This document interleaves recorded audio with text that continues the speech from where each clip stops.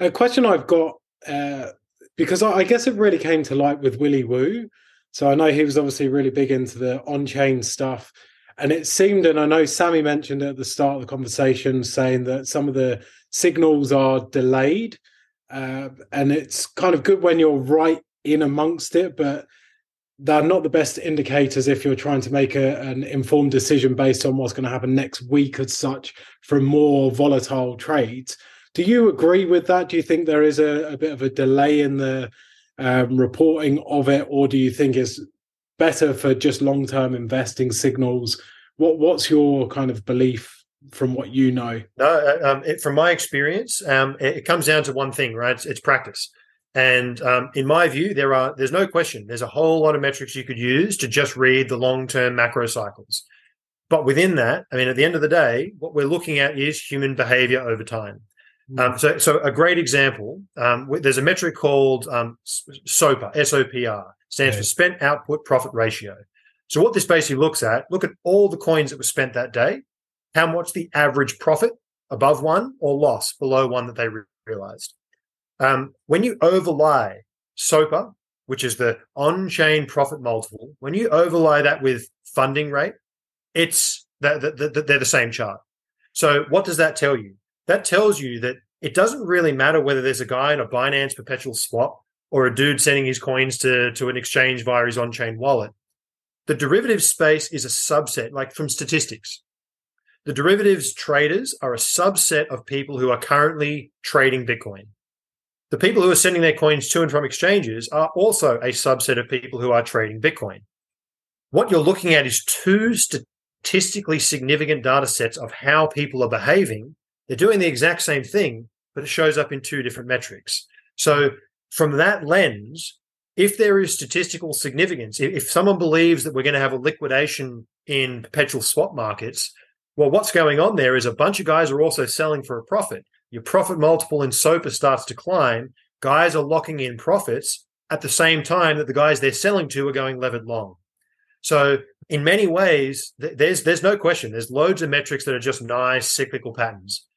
But that's a very small subset of what's actually available in the on-chain space. And the way you get to these things, and particularly those three categories I mentioned before, more so the realized profit and loss and the lifespan, those two, the more I dig into those things, there's leading indicators all over the place, because what it's telling you is how is that subset, which is statistically significant, how is that subset of investors behaving?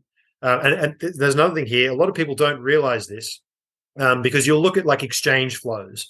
And on any day, what we call net, the inflows minus the outflows, on net, it's 5,000 coins, 2,000, 10,000. But on inflows alone, we're talking about hundreds of millions to billions of dollars. And on outflows, another hundreds of millions to billions of dollars. So they're almost one-to-one. But the scale of the net flow is like 1 to 2% of the total flow. So what's actually happening is people are buying and selling and moving coins in and out of exchanges at enormous frequencies every single day. So what the on-chain data is doing, it's capturing profit multiples, holding time, transaction volumes, and really, in order to get those kind of leading signals, like anything, the macro signals are very easy to understand because they just cycle. But with practice and understanding the concepts, the leading indicators become far more relevant because it just takes the time and the proof of work to know what you're looking for at the right time. So that's basically what I try to do is help people understand what those metrics are, right tool for the right job. But there is no question that you can go down to some people that I've talked to trade block level. They pull the data that we have every single block and they use that to make their trading decisions. Some people do that and then they overlay moving averages to find like the macro trends and they build signals out of all that kind of stuff. So yeah, you can go down to very, very fine detail or you can go macro. It kind of is a tool for all those jobs. Have you built any signals or platforms that can kind of sync everything into single indicators, or is that quite that must be no, that's actually a project so we've rolled out one of these, as I mentioned dashboards before. We've actually rolled out one and we're starting big and then zooming in. But that first one, its job is just to help identify what do we like to see at the end of a bear market, right? What are the things that you want to see when we start to come out the other side? You get building up of on-chain activity, getting up above important key price levels? Are we seeing profit more than loss being realized in the market? Because, I tell this story, no one tells their friend, oh yeah, I'm losing, 10% of my portfolio every day. I'm going to go and tell my friend about how much fun I'm having, right? That just doesn't happen. The other way around, I'm making money every day. People tell everyone, right? So when you get the market transition to a profit-dominated regime, that's another signal. And then the other one is, are you seeing coins actually transferring? Because the smart money, they will wait until there's enough demand. They're not going to just flood the market because they're going to send price down. These experienced guys start transferring their coins slowly back to the speculators when there's enough demand coming in. So they're kind of 4 topics, right? Pricing models. Is the on-chain activity picking up? Do we have profit coming back into the system? And are the smart money behaving the way we expect them to? If all 4 of those are firing, you may well be exiting a bear market. We've got other ones which are coming, which is, okay, now that we've got that kind of exit from the bear, can we spot local tops and spot local bottoms during bull markets? Can we help people DCA better? There's other ones where you can say, look for the most euphoric bull market top you can possibly find. What are the things you're looking for when that bull market blows up? And likewise, what does absolute capitulation look like? So we're building up these tools that are starting big because on-chain is a very, very new discipline. So we're starting with, here's the big picture stuff you want to look at. And as we build more of these things out, we can start to zoom in and go, okay, let's look at this on a micro level. Let's look at this on a day-by-day level. You just kind of shrink it down as it comes. But as you can see, there's a lot of work on my plate for 2023, but this is kind of the mission and the objective. Oh, that would be absolutely incredible if you're able to, because you're sitting on so much data there. If you're able to put it in a really constructive manner for people to interpret, then I foresee this being huge, absolutely huge for Glassnode. We've got the ideas. We've got the ideas. We've got the metrics. All we're doing at the moment, me and my team, is turning these things into products. So, I mean, that just takes time. But we've got all the charts. They're just all work in progress. And the mission now is to sit down and actually bring them together into a dashboard. So we've got that first one live, but there'll be many more by the end of probably next quarter. That's amazing. Awesome. Really cool. Thanks for sharing that. I might just jump in. I wanted to ask you, mate, about something you said earlier, because it's a really relevant topic, ordinals. If someone watching this isn't familiar with it, it's a relatively new thing, and it's driving the Bitcoin maxis absolutely insane, some of them at least. And it's actually which is always a good sign. Yeah, I always get a kick out of them just throwing their toys out of the cot. But it's NFTs built on Bitcoin. I just would love to get maybe your high-level view on that, and also how that might impact what you're doing at Glassnode, how you might interpret that with metrics and whatnot. Yeah, no, totally. Ordinals is a really interesting concept. So the idea here is that a Bitcoin transaction has 2 parts. Following the SegWit upgrade, there's 2 parts. There's the transaction data, how many coins, what address, that kind of information. And then there's what's called the witness data, or the signature. This is kind of the cryptographic proof that proves that there was no funny business and the right person spent the coins and things like that. What's a clever cookie is found to do is that they can put data inside that witness space, right? So basically what we're seeing is that people are inscribing, and there's been the NFT craze that happened on Ethereum and Solana and the like. Now, the thing with NFTs is you've got the token, that is unique. But what the token does, it has a reference to a URL that is basically pointing to a picture or whatever it is that's hosted somewhere else. It's the actual image or the file that NFT references is not on the Ethereum blockchain. Now, the reason why the Bitcoin maximalists are upset about this whole thing is essentially they've found a way to inscribe the actual JPEG, right? I saw Doom, the original game of Doom, has now been inscribed onto the Bitcoin blockchain. Now, what's very interesting about this, the first thing is that ordinals and inscriptions are so much better in terms of branding as NFTs. It always baffled me that all we could come up with the best name for NFTs was, a contraction of non-fungible tokens. So someone's found a way to put data inside the Bitcoin ledger. But what's very interesting about this is it's creating, Bitcoin is about scarcity, and human beings understand scarcity at a very, very high level. So what we've seen is basically a new source of block space demand. Now, what's great about this is that even if it does make the maximalists upset, and the reason they're upset is it's, there's too much data on the chain, it's harder for nodes to sync, and there's all sorts of technical reasons here.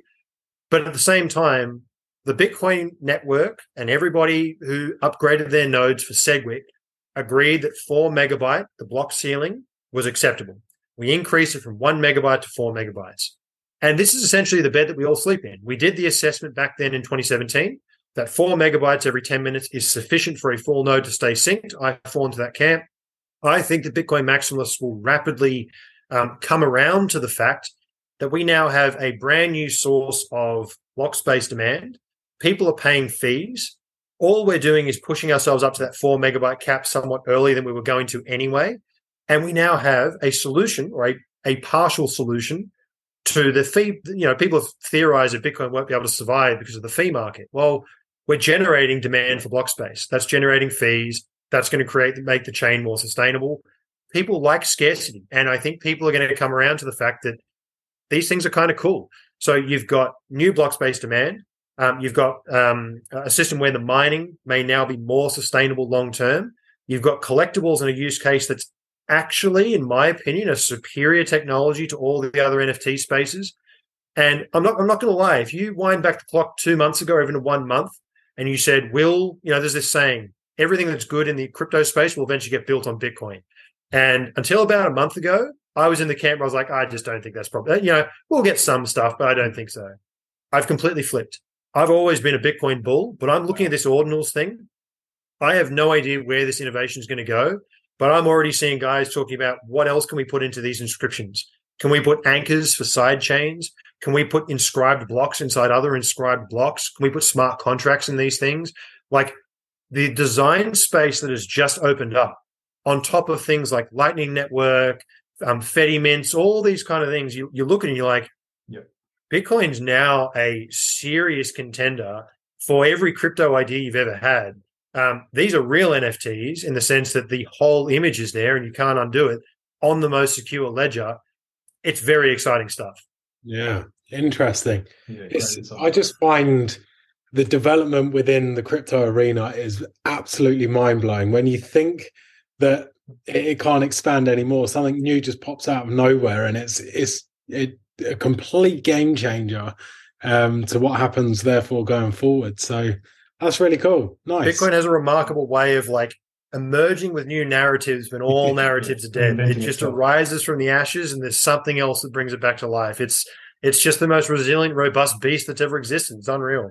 And that's why I guess the first 6 months of 2019, the narrative still could be there for a really strong first 6 months of 2023, potentially, given new discoveries and if the Fed are I guess nice and not too drastic in the forthcoming months as well.